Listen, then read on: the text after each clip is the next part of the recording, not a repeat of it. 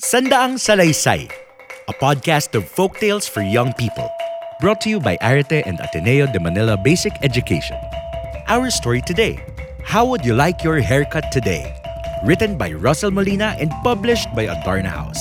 To be read to us by Jennifer Milet G. Balisi, Adrian Ungriano, and Ivy Bagaw.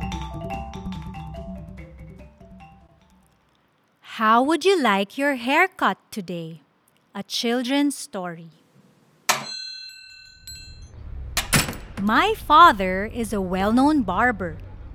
Every day, a long line of people waits outside his barber shop. Even folks from the neighboring town come over for their haircut. They say his scissors are magic. How would you like your haircut today? That's what Tatay always says as he prepares his white cape. Perhaps Tatay is indeed a magician. A little snip on the right, a little snip on the left, a little shave on the sides, a little part in the middle. Tatay always gets the haircut right. Each strand of hair follows his comb's command. No strand out of place, all strands equally cut. I always see a big smile in the mirror when Tatay completes a haircut and starts to apply powder. Your tatay is really the best, Iho. His customers say in awe. He really knows what I want. All his customers are happy, except for me. I really don't like my haircut. One look at my pictures and you'll know why. I have only one look. My head looks like a coconut. I've looked this way since I was a baby. It has never changed. It has stayed the same. No matter how I comb or style my hair, I go back to this look. I often scratch my head and wonder, why has Tatay never asked me? How would you like your haircut today? I have thought of many answers to this question. Once, I thought of growing my sideburns really long. Really long! So I could attach kites to them. What fun to ride a bike with dancing kites! What if I grow my hair thick and curly? Like a portable pillow, I can take a nap anywhere. Eh boy! Don't be a sleepyhead. Naku, I can already hear my nanay saying, Come here and help me carry my goods. better yet if my hair were shaped like a basket. How easy to carry nanay's puto seco.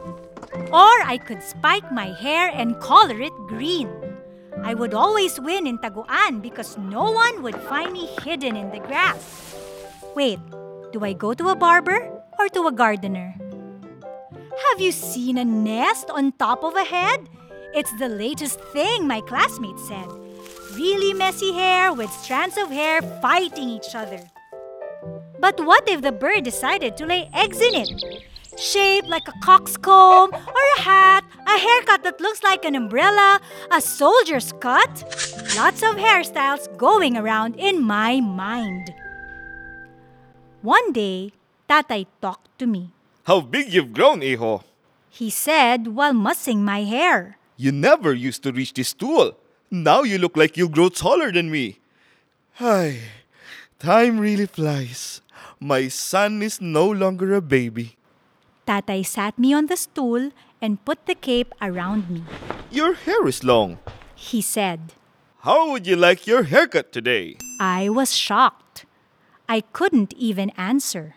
A haircut for a young man, Iho? Tatay winked at me. I smiled and nodded, Opo, Keep your eyes closed so you don't get hair in them. said Tatay while running his comb through my hair. A little snip on the right, a little snip on the left, a little shave on the sides, a little part in the middle. When I opened my eyes, I saw the widest smile in the mirror. Tatay's scissors are truly magic.